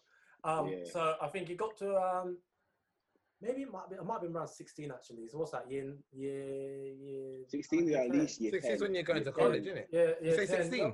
What? Before college. So I think it was around. So like year 11, it was either year 10 or year 11, around them times. Yeah, you're right. Yeah, year 11. That's year 11. Yeah, 16, year 11. Bro. No. I'm trying to figure out what the ages are. So if it's year 11 and 12 is 6. Yeah, 14, year 10. 12 and no. Yeah. Year 12 and 13 is 6. 12 and 13 is 6 Yeah, it's one year 12, so yeah. So, okay. So year 10, around year 10, 11, I was, basically my whole routine for my whole life was like, go to school, get picked up by whoever's picking me up that day. And I think by the time I got to about 15, 16, one of the people that used to pick me up with, I used to get picked up with my sister and then my 2 female cousins. And it was one of my aunties. So by that point, and I'm kind of thinking like, you know what? I just kind of want to be able to do my own thing. I don't really want to have to hang around girls all the time and just want to be able to chill out. So I just started getting the bus. And then when I started getting the bus, I realised I had to start being able to afford the bus. And like, my mum was absolutely fine with giving me a bus pass. Then I went to a place of like, let me just, if I'm gonna make the trouble of going like, I need to take care of myself, let me just take care of myself. So I went and got a job in Debenhams. So what would happen is every Thursday, I'd get the bus from a place called Wheatley, which is just outside of Oxford, go half an hour into the centre of Oxford, go Debenhams, do a shift. I'd also top up my bus pass there. That's why I got the job at Debenhams. So I could top up my bus pass and not have to go anywhere else. So I'll do that, top up my bus pass, work, go back home, do the same thing every week. Cycle, yeah, man. But yeah, what kind of what music was you lot listening to growing up? I didn't want to talk about. I kind of touched it earlier on, P. Let's go P. I grew up listening to, I think first I'll say Michael Jackson. Yeah. Like he was probably like the first artist that I was listening to. I remember like me and my sister, we used to like make up routines that he had like in Smooth Criminal and those kind of songs. Yeah. So I'd say him. Yo, my music taste was weird, you know. I used to listen to like NSYNC and that. Yeah, what are you talking about? That's not weird, G. NSYNC was lit, bro. NSYNC. Oh, they got bangers. But even like now, I listen back to some songs and I'm like, yeah, but everything's changed. Obviously, it was a different time, innit? Yeah, different era. They had bangers still. I used to listen to NSYNC, and obviously because growing up in Jamaica, I listened to a lot of like Beanie Man, Bounty Killer, Sean Paul, You know, all those artists from back in. You're whining on girl from 7 years old, yeah? Huh? Nah. I was Nah, man. You can't do that. You can't do that and get called English, you know. They won't let you. No. English, that's not. You're not meant to be doing that English. English, I love that. I'm done. Oh man. In terms of what music growing up, innit? Yeah. You're I feel like everyone went through a Michael Jackson phase. I'm pretty sure. Oh, cool. If you're like kind of, if you're black, white, Asian, Chinese, Indian, human. If you were born between like now and yesterday, you will have. I think most people's like first like proper memory of like listening to music tends to be Michael Jackson, especially if they come from our community. I think it's always like MJ or like, oh, like you say, dancing to routines. Like I used to try and sing Michael Jackson hard, bro. I used to try and sing it. Even when I was young, I couldn't hit them notes, bro. Yeah, he had some crazy notes. His voice was mad. It's just crazy. Yeah, sorry. I love. Who was the one? Was it Michael? It was Michael. Oh yeah. Growing up. Cool. So for me, mainly I used to be in the car a lot. We used to drive, especially when we moved to Milton Keynes. Get out to London a lot. So in the car, it was always gospel music, church music, African gospel music a lot. That was like and I played keyboard and drums at church. So musically, gospel and African kind of music is just bare from early, bruv. That's how I learned to play by ear, just because everything that's just music from church and African music and drums and whatnot. And in the house, my parents would bang out Fela quite a lot, Ebenezer Obey, Yinka Ayefele, all these all these in the car. Look at me and P. Look at me and P, like. Yes, that was the one. Yes. But in terms of me personally, I remember when the first years I moved to Milton Keynes, Channel U was on, and Channel U was gassing me up. I was getting into the jazzy show and whatnot and everything. Yeah. And I remember Michael Jackson coming on as well. And I remember this is a real story, bruv. I remember watching the music video from Usher Burn from start to finish. Yeah, I was in my living room in it, and there's a bit where he's like coming out the pool in his jeans and there's fire and that, you know, deep down, you know. I was watching, I was thinking, and I was like, wow, I want to sing, bruv. I was like, this is lit, bruv. I was like, oh, cold. Man's in LA with the palm trees and that. He's in the whip. He's all there being emotional as well. I'm like, yeah, bro. And Mama had his earpiece as well. I was like, yeah, I'm just making my earpiece, bro. I remember just wanting to be like Usher for time. Yeah. Usher was a big influence growing up. I hear that. Yeah. I like to. Yeah, for me it was so much. Obviously, having bare siblings. Do you know what I mean? I grew up listening to like Jagged Edge. You got listening to like. And you're older than us, man, as well. Actually, you're like. You know what I mean? Yeah. Yeah. So I grew up listening to like Mace, P Diddy, all them. Do you know what I mean? Obviously, like gospel music. Obviously, grew up in church. Afro beats. So I've got like a wide range of music. Obviously, what do you call it? Let's not forget Spice Girls. You know what I mean? You may be laughing now on Spice Girls. Spice Girls had tunes. Spice Girls got tunes, Trust me.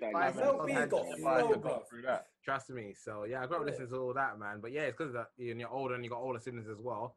Your music knowledge is crazy. Like, I don't know about you guys. Did you guys have a phase? So there was a phase in secondary school, roughly around about 2009.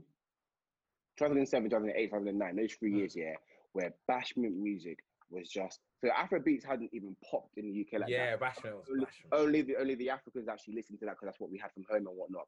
I remember being at school, and every single, whether it was a house party or a day party or a motive or every single thing it was bashment. That was the UK music with bashment and like garage. That was what at school. That was what get a run.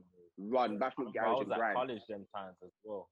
Yeah, so like them times it was when I kind of first started going clubbing. I'd say like 2000. Was it? Yeah, I think because I remember the first time I went clubbing, I was 19. So when I man's on the 17. So honestly, because I turned 18 and I didn't even go clubbing until I was 19. So I didn't really know what was playing in clubs like that. Do you know what I mean? I remember the first club I went to was a Liquid and Envy, and it was me and Fred. It was me and Fred. Yeah, I remember Fred used your ID. Used my ID. I was a young boy. Fred used my ID, so I had my provisional, and I used my passport. Fred used my provisional. I used your provisional, yeah. No, Fred, you go first, bro. So he went. They looked at that. Then I came with a passport, exactly the same name. Then they let me in. Wow. You know what I mean? And then I remember being in there and like, because I've done that with my cousin, bro. Like yeah, like they played more like the dance type music, you know, like the EDM, like dums dums dums. Yeah. I wasn't really into like that. But then Envy, like there was bare bashment in there. Just bare. Envy was lit, bro. We used to have a lot of memories in Envy, bro. So the point in the UK where bashment was just a thing, bro. Like I remember just that every playlist was just bashment. I remember, and then I feel like the band just dropped Oliver Twist, and then it just kind of went whoop. Everyone just started. Yes. And then Oliver Twist is a massive change. And then Fuso New G's come out. And he was in, he had like Kanye West and Jay-Z in his music video. And everyone's thinking, right, Afrobeats and whatnot. And then before I knew it, by year 10, year 11, I'm here doing, of course, you hurt my head. Or nah, man. Bro. Bro, it was mad. It was mad.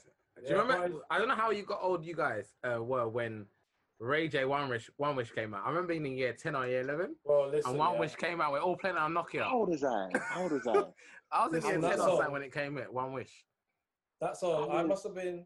You must have been very young, you guys. The thing is, the way I grew up, like, in terms of me, like what I listened to growing up was kind of I will say, I think my first proper memory of listening to music, like the first time I watched a music video and thought, wow, that's mad. I think it was Michael Jackson, Bad. But but like I just love that video anyway. So that's when I kind of like. The whole choreo as well. Shaq busted out that choreo often. No, I never. And but yeah, so I remember that started like a very big like kind of like I just loved him. I just thought this guy's insane. He's so like the way I watch his live videos and his live performances, like this guy was leaving his heart, soul, backside, everything just left out there. So I was like, man. So for me, that was like that's the kind of person I want to be like. So I completely like I put the fact that I'm a performer down to Will Smith and Michael Jackson every time. Yeah, them two were the two people that made me go, this is kind of the direction I want to go. But so I like my a lot of my uncles, I think 3 of them are DJs. So I've always grown up like the family functions, the same kind of songs playing. You got R. Kelly playing. Well, I know that it's my birthday. Listen, first off, R. Kelly was really big. We're talking about music. We're talking about music. We're not talking about R. Kelly as a person. Talking about his artist. And I'm sorry to say it, his music bangs. Bob, in our culture, it was so influential growing up. Bob, I remember my auntie having me, my younger sister, and my cousins in the living room. We were all doing step to the left. Step, we're all in the top. I don't know singing it, but it's got bangers.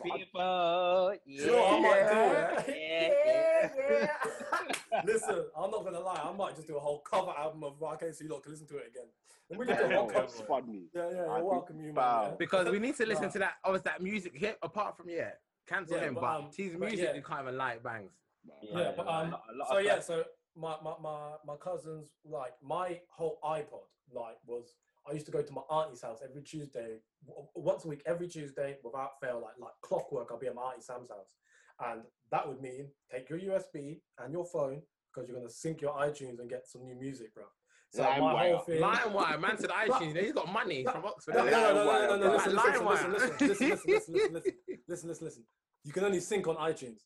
Every song came from LimeWire or YouTube MP3 converter. Don't get it twisted. Don't get it twisted. But for the feds, I got off iTunes. But so all my songs came from. I remember when I first heard One Wish, I was like, this is some emotional stuff, man. I never even been in love like this. It was in the rain. I'm just feeling it. And he sounds like he's all crying when he's singing it. From the beginning, he just sounds upset. Like, I gave him my heart. I gave him my soul. They goes, it's like he can't even talk no more. I have to sing it. As a matter of fact, that was one. Just see. It was about 8 years ago. Don't act like you don't know.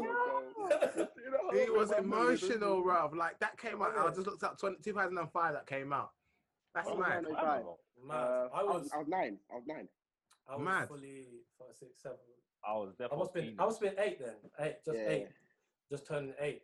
That's so mad. But similar to you, Fred, older siblings. So my older sister was born in Nigeria. She came to England later on. I met my older sister when I was like around that age, 9, 10, 11. And she used to listen to Joe, Mariah Carey. Yes. Oh, but my older sisters are, Joe, Mariah Carey, and who else did she listen to? She used to listen to a lot of Boyz II Men, a lot of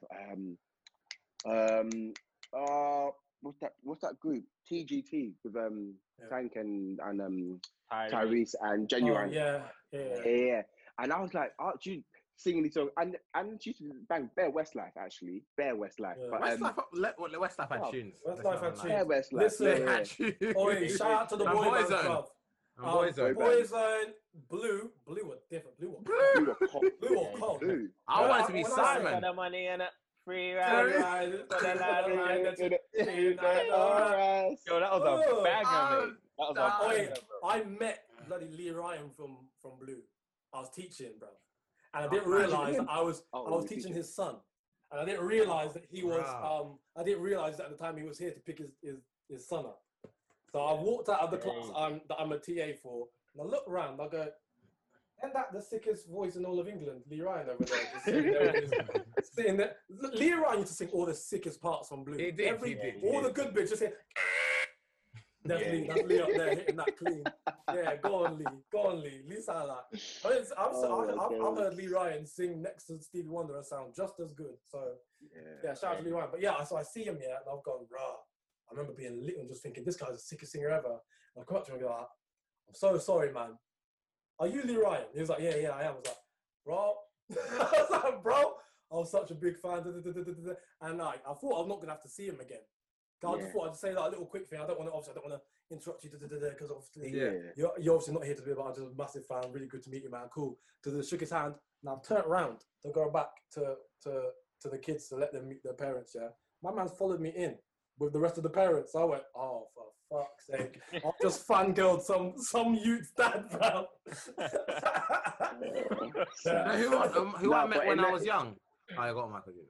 I was gonna say in them situations you have to say something, but if I'm seeing Lee Ryan, if I'm seeing who else would gas me like that at that age, bro, just like even Simon Webber in that group. I rate Simon or Lamar. Simon, or like Lamar was hard. Lamar was cool. And do you remember Sway as well, the rapper? Sway. Do you remember Lamar and Sway? Little Derek's doing okay. Yes. The guy Saturday Night Hustle with Lamar.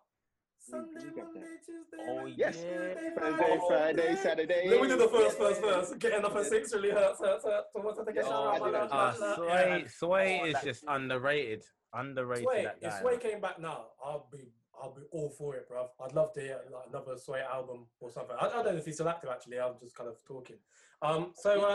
In terms of hip hop, like, because obviously Michael, you're saying you watch Channel U and stuff. How did you guys ever? Like, for me, I didn't really fall in love with grime. I loved POW, both versions of POW were like just insane. I loved a lot of UK music, but I was never really like a inner grime person just because I was in my hip hop, because I think it's just always, I set out from birth, and when my dad's named me after Tupac, it's just a downhill cycle of just, that's it, that's the lane you're going to listen to, really. And like hip hop for me, like I wasn't really into, like, I was into like Chipmunk, I was into Lethal Bizzle. I really like Dizzy Rascal, but I like Dizzy Rascal because it didn't feel like grime. Like was it Boy in the Corner? Is that Boy in the Corner? Yeah, he done songs on a lot of like slower beats. Fix Up, Look Sharp is what I was thinking of. And He Just a Rascal was a big tune as well. I love that song as well. Yeah, grime was like bread and water, bruv. So like I said earlier, even though I moved to Milton Keynes, I was in London so much, and especially like I said about church. So because my church was in London, everyone there was from London, majority. And I remember, and I was one of the younger people there. So one of my oldest called Samuel, he's an artist now, he's a rapper called Radar. Rebecca Winter is an artist right now. I don't know if you guys have heard of Rebecca Winter. But they're all from West London. I had people from West London, I'm from South London, and I was like, we'd been to Milton Keynes, but everyone's like, oh yeah, you might have from London anyway, technically, whatnot. Yeah. So these men were on, bruv. But I'm telling you, it's called England 10 or something like that. It's got Ice Kid, it's got Chip, it's got Gets, it's got Scorcher, it's got Criminal. But grime was like, grime was hard. Criminal, I went to school with Criminal, yeah. I remember you saying that. Criminal's in my year, bro. Marcus loves it. Criminal's in my year, bro, yeah. Isn't it Ron and Joshua Ramsey? Well, you got my snap like that, like No. We're never boys, but he was in my he was trouble, man. He was like, everyone knows about the Ramsey brothers and that. They were like loads of them. But he was just a trouble kid. He got kicked out. He got kicked out before I left. There we go. But now, but yeah, he's hard. I just remember like it was like that was it, innit? Like, because we used to have youth church as well, and we've got upstairs a little different section. Everyone was coach and whatnot, read Bible and chit chat and whatnot, and it was just gram and like that's what we do in our spare time. We'd spit freestyle, innit? Like everyone, when somebody went back on a gram instrumental, I just try to spit a bar, and if you were dead, you'd just get cussed, and that was it. And then I remember taking it very personally because I was dressed. But I was like, 10 or 9? Do you know what I mean? Like, do you know what I mean? And I'll go to the shop, get millions, and feel better about myself. Grime, I listen to Grime quite a lot because, a lot of people, I think, when remember the whole clashing days and stuff. I had it on DVD. My friend, MCing, they're all clashing. So I remember like all that DEE, all them people and stuff, like listening to just having that influence, obviously, and with garage kind of. I missed of Sir Solid Crew and all that. Yeah, the only things did you have Channel U? Did you watch Channel U, Shaq? I've watched it. I was never like, if I went to like some of my godbrother's houses, like they used to listen to grime a lot. Like I call my cousin, is my godbrother Daniel. He used to listen to grime a lot, so I had that kind of knowledge of it. It was very vague knowledge. I listened to garage a lot. I loved garage. I loved but for me, like I was growing up watching, like I remember living through the 50 Cent game beef. Like I remember seeing these songs coming out and listening to it as it's coming out. As young as I was, this was the music I would listen to. I listened to G Unit, Snoop Dogg, Nate Dogg. I was listening to Eminem. I was listening to a lot of hip hop. I was listening to a lot of. I used to listen to Elephant Man all the time. I used to listen to Beanie Man. I've got like Beanie Man playlists like in my phone. Like I think that's one of my favorite artists from JA. I have like, for me it was just kind of mix everything. I went a massive jazz phase during when I was 14. Listened to Frank Sinatra, Dean Martin, like Michael Bublé, all them man there. Nat King Cole. Yeah, Nat King Cole. That's my guy in college. Piano's that. Man like Nat King I love to be that crooning in college, boy. Yeah, I think everyone must go through that phase. If you're like a singer performer, you find yourself singing a jazz song at some point in your life, and like you just think, oh, that's me, because everyone looks good in a suit. So what were the kind of, I was thinking in terms of songs, like what are the hits like that we've grown up with now that are, when they play, you're always banging them? So one is obviously Kanye West, Gold Digger. We all know if that comes on in the club, 9 times out of 10 people it's gonna be a kind of decent I remember when Umbrella by Rihanna dropped, and that was mental. I didn't stop hearing that song for a very long time. When that dropped, I was like, right. Then remixes are dropping and all that shit.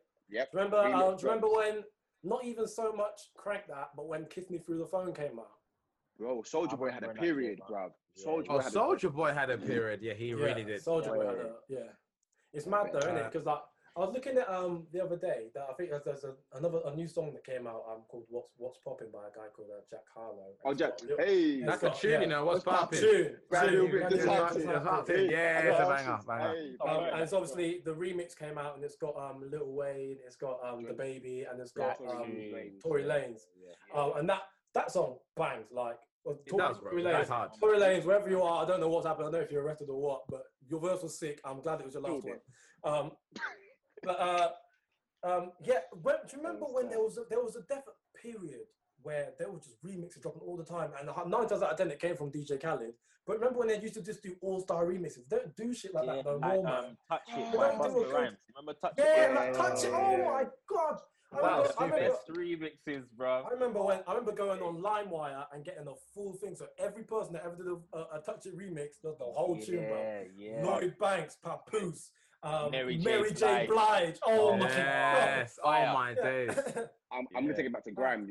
One of the remixes that I love from grime was Down, now, Game Over. You had Tinchy Stryder, you had Gigs, you had Tinchy Stryder was that guy. Devlin's hard.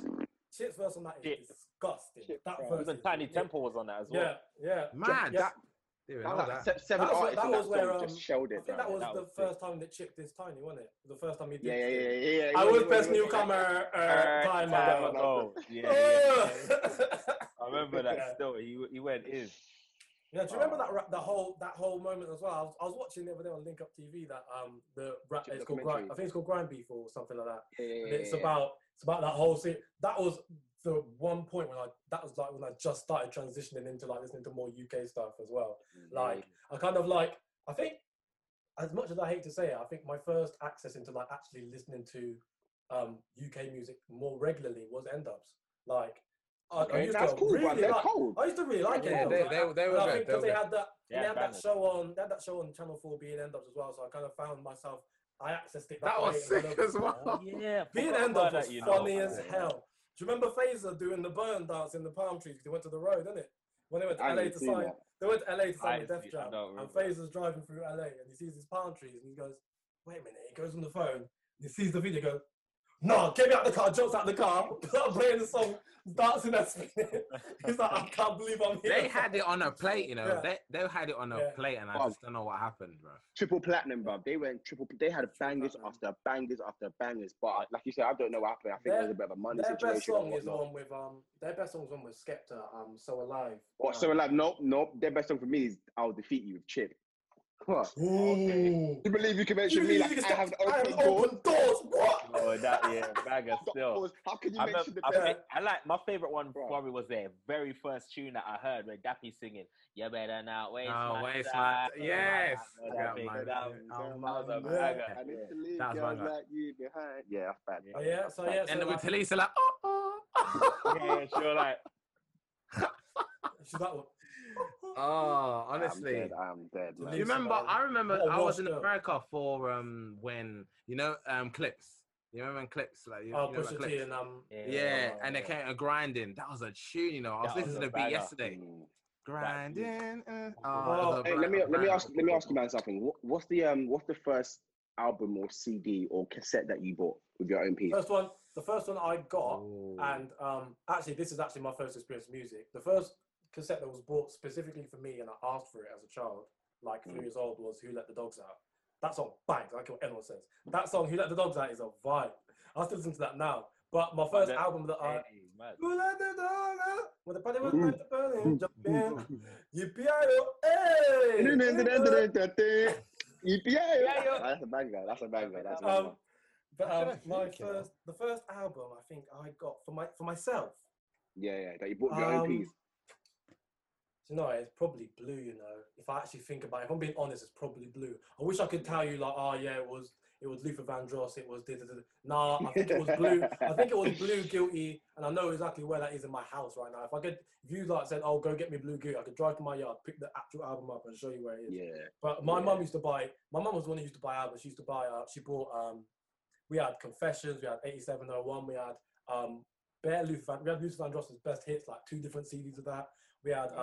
We had Under Construction by Missy Elliott. So Work It, Get Your Freak On. All them songs in one place. Oh, Get Your Freak On. Man. Bear. We're just Bear Kanye. Like we got Late Registration by Kanye West. That was the one my mum got. Just Bear albums. Sean Paul, Dirty Rock. Dirty Rock. I had that album. Yeah, I remember that. Yeah. But yeah, it was just literally kind of like. My musical influence just come from everywhere, bro. Like if I see something, I go, yeah, I like that. I'll get engrossed in it for a second, and then it will just stay in like it's like a locked in thing. Like that's a part of a playlist. This is my jazz playlist. This is my summer playlist. This is my G-Funk playlist, which is just all Snoop Dogg, Nate Dogg, Warren G, that whole anything they've made, like just albums. Dessa, Tupac playlist. What's my first album? But that I actually bought was probably around 2002. It was B2K Pandemonium. Oh my days, B2K were just hard. See that album, bro? Oh my god, bangers after bangers after banger. You know one song on that album that I love that's very underrated? It's "Baby Girl." Why do you look so sad, baby girl? Oh, that tune is too nice, bro. I told you I'm emotional, bro. Yeah. Even though I don't want to, even though I don't want to bring my man up again, but we kind of need to talk about, since we're talking about BBK, is that I Need a Girlfriend remix, the Pied Piper remix. Oh yeah. Oh. I need a and yeah, BTK. Oh, your cars and jeeps. So that song was my. I used to listen to that religiously. In fact, I might have to wheel that song back up as soon as I finish off this. I'm trying to think what song I got. Do you know what tune I love that's underrated? Do you remember the Rugrats movie? And it's like, take me there. I wanna go. You know where Maya and they were young. They're youngsters. Maya and Blackstreet Boys. Yeah, Blackstreet Boys. Blackstreet got bangers. Blackstreet or Blackstreet? Blackstreet. It was Blackstreet. Oh, Blackstreet, yeah. Oh, yeah. With Mace as well. I remember that tune, bro. That was like a nursery rhyme, but they made it. It was old school Rugrats. R&B, yeah. But I think what I bought my money was Against All Odds. I think I actually got it on my iTunes now. Must have been N-Dubs, you know. I think it was the first tune I actually bought that I had. Oh, really? Yeah. I don't know why, but, you know. I think the only time I've never ever bought a tune. Like, the only song I bought by accident was a backing track for Guys and Dolls, bro. Peak. Is it? Peak. I thought I was just downloading it to listen. I remember actually my own piece to get. I got the first album I bought was Skepta Doing It Again, and I remember that album. That's Sarah Lives on that one track. Yeah, Doing It Again, and I was like, I heard it. This one I was in my. So this is like the first couple of years I moved to MK and whatnot. And I remember hearing it on I had my Walkman player. I put the thing in there, my earphone and whatnot. And I used to bop to school with that thing. And I remember bro, Skepta is hard, but I used to go, you know when you feel like bare, like, you feel like what they're saying is coming from you because they're saying it with such vim, and then you feel sick because you know the lyrics. So you're like, man knows the words, but so you're spitting that in class and whatnot. Oh my days. Exactly. I made a habit from when I was young, just learning lyrics so I can just spit them in any situation. Like, if we're vibing the bike, I'm going to bar everyone else out even if I wrote it, bro. It got to a point where I knew my songs so well that I could go, here's my phone, put a song on, I'll tell you what it is before you hear lyrics. Way before you hear lyrics. Like the first sound, I was like, Billie Jean. That's California Love. Oh, that's G's and Hustlers by Snoop Dogg. It was never had an issue with that kind of stuff. But yeah, learning lyrics was big. Do you remember when Cha Cha Slide popped? Shit like that. The songs that that popped at school, like Cha Cha Slide popped. Kiss Me Through the Phone popped. Saturday night. Remember, I just want to talk to you. That song popped up at school. That was you know that Skank? That came out the same year as I swear that must have come out. I remember it coming out very similar time to that was I'm pretty sure. Google it now before I say this. I want to see if I'm right. H2O I think came out in 2008. I think so. Right. And I think I swear I feel like it came out the same day. I feel, for me, the way my memory works, I feel like it came out the same day as Crack That Soldier. I remember being in school, like people going like, "Nah, this song's better. Nah, that song's better. Nah, this song's sick. Listen to the way he says crack that. You see, it says man says super soak the hose. Do you even know what a hose is?" Do you remember Pete? Do you remember in college? What is that song going to be? Is that Timbaland album? Timbaland album. Oh, yeah. It had and it's got what's that song again? Yeah. That's Timbaland. That's the way I are. Yes, that came out that kind of time. We had a jazz teacher, he did the head exercise. Oh yeah. He loved it, you know. This guy loved it. Oh. Yeah, I remember that album was sick, man. That album was hard. What's that album called? I don't know. That's a good album. Timbaland. It's got bare tunes on it. It's got Timbaland. It's got the tune with Nelly Furtado on it as well. It's got Shock Value. That's Shock Value. I'm gonna blow you man's mind. You remember this tune? I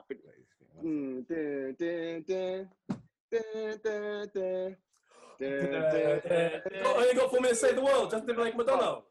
Oh my gosh, yeah, 4 minutes. Yeah. What time is it? Yes. And Timbaland at the beginning. You only got 4 minutes. Think 4 minutes. Do you remember Carry Out? Justin Timberlake and that in the Step Up. Carry Out. Oh, so it's a banger. I think we can all agree that from at least 2012 onwards, it's just gone downhill. Because all these songs you might have listed there, I'm thinking like, raw 7 or 8 or 9. That music doesn't sound like that no more. It doesn't, It doesn't sound like that anymore. The beats that Timbaland would produce, Pharrell Williams, God. Yeah. And you have to find a song that equates that kind of quality. You have to look deep now, like to find these new artists that aren't being like for me, like the people that I listen to now are like kind of like, especially like I'm going more R&B wise, because I feel like rappers in a lot of ways hip hop has kind of changed for the better if you depending on who you're listening to, because trap music is some wild shit that doesn't even make sense to me. But if you listen to like a D Smoke, it's kind of refreshing. Listen to a Kendrick Lamar, it's actually this. I feel like that's a step up from like a Tupac. As much as I love Tupac, and I think Tupac's actually very, very underrated in terms of his lyrical ability. But yeah, you're looking at like the people I listen to now in terms of R&B. You got like her, Ari Lennox. So that was great. She's really good. Like Anderson .Paak kind of floats within that kind of region, but like you don't really like to listen to find like that music. You have to look for it, especially in the UK. Like you're not hearing them kind of songs. You're hearing like I even tweeted it. I tweeted the other day. I said, "Yo, someone just at me a thread of just UK male R&B artists." Because I was thinking about it. I was thinking like, well, for starters, a lot of my R&B right now is female, even within the UK. So I'm talking to LMA. You've got Mahalia. You've got Snow Allegra, like you said, Ari Lennox. You've got Summer Walker. Like I'm all just all of there's a lot of female R&B going on, and obviously my boy Chris Brown, he's been doing R&B. He has been doing whatever. But in the UK, I was thinking, apart from Angel, because I love Angel, but Angel... We failed Angel, man. We failed Angel. We failed Angel. But for me, it's like, I don't know any UK male... So if anyone's watching this and wants to put me on, comment, bruv. I want to hear some UK R&B, I replied to it. I could only think of one. I was like, Sam Henshaw. And I don't even know how R&B he is. I don't even know how R&B he is. He kind of doesn't really... He's kind of like mainstream R&B. It's like a mainstream R&B. There used to be a lot of them though. There used to be like Mark Asari, Luke Essien, all them. They tried to. Luke Essien. Okay, that's it. They just didn't really get the breakthrough like they should have done. Really. Yeah, it's a bit mad, but yeah, I feel like music needs to be fixed up by bad people. People need to fix up their music, guys. Come on. Pierre, drop an album, please. That's what we want to hear. Actually, Pierre, go on and tell the people then what's the latest work of art? What's the latest track? What's the latest piece of music you've been working on and whatnot?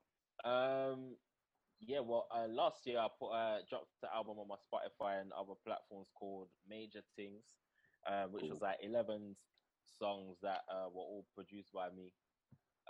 But this year I really wanted to just focus on releasing just like singles, really.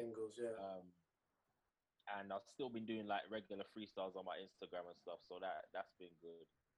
But so far, I've released a reggae song called Nothing Like You, but the beat wasn't. I didn't really have rights to the beat, so I wasn't able to put it on all platforms. But my next thing is I've done a song called Black and Powerful, which is out now, and it's really it's just kind of my take on everything that I've been seeing going on recently to do with race.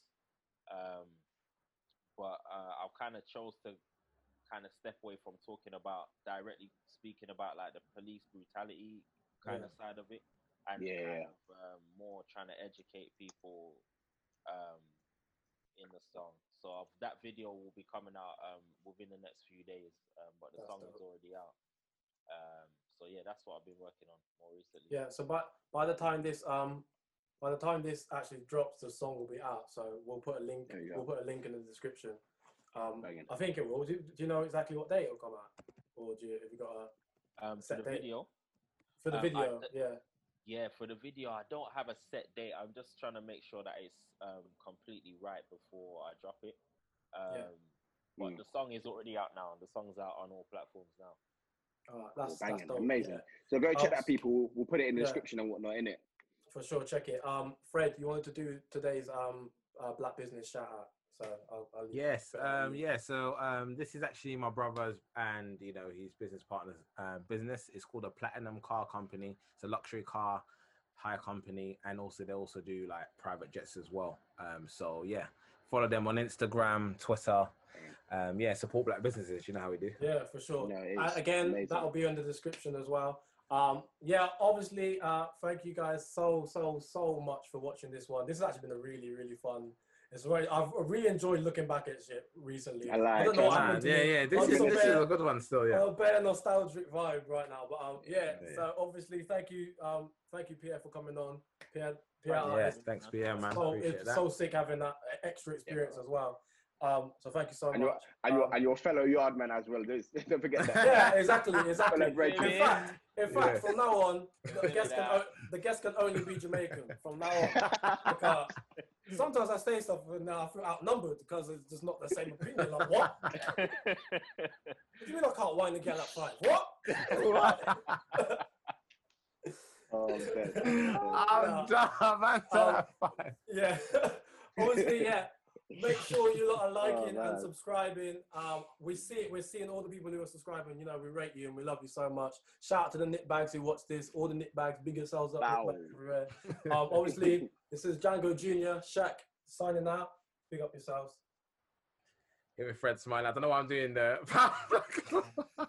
Hey, just run with it. Do you know what? It's Fred smiling. I said Fred smiling. I'm dead. You lot, peace and love. It's your boy Michael. Mwah. Yeah. Big up yourselves, guys. Thank you so much for watching. Take care. Bye.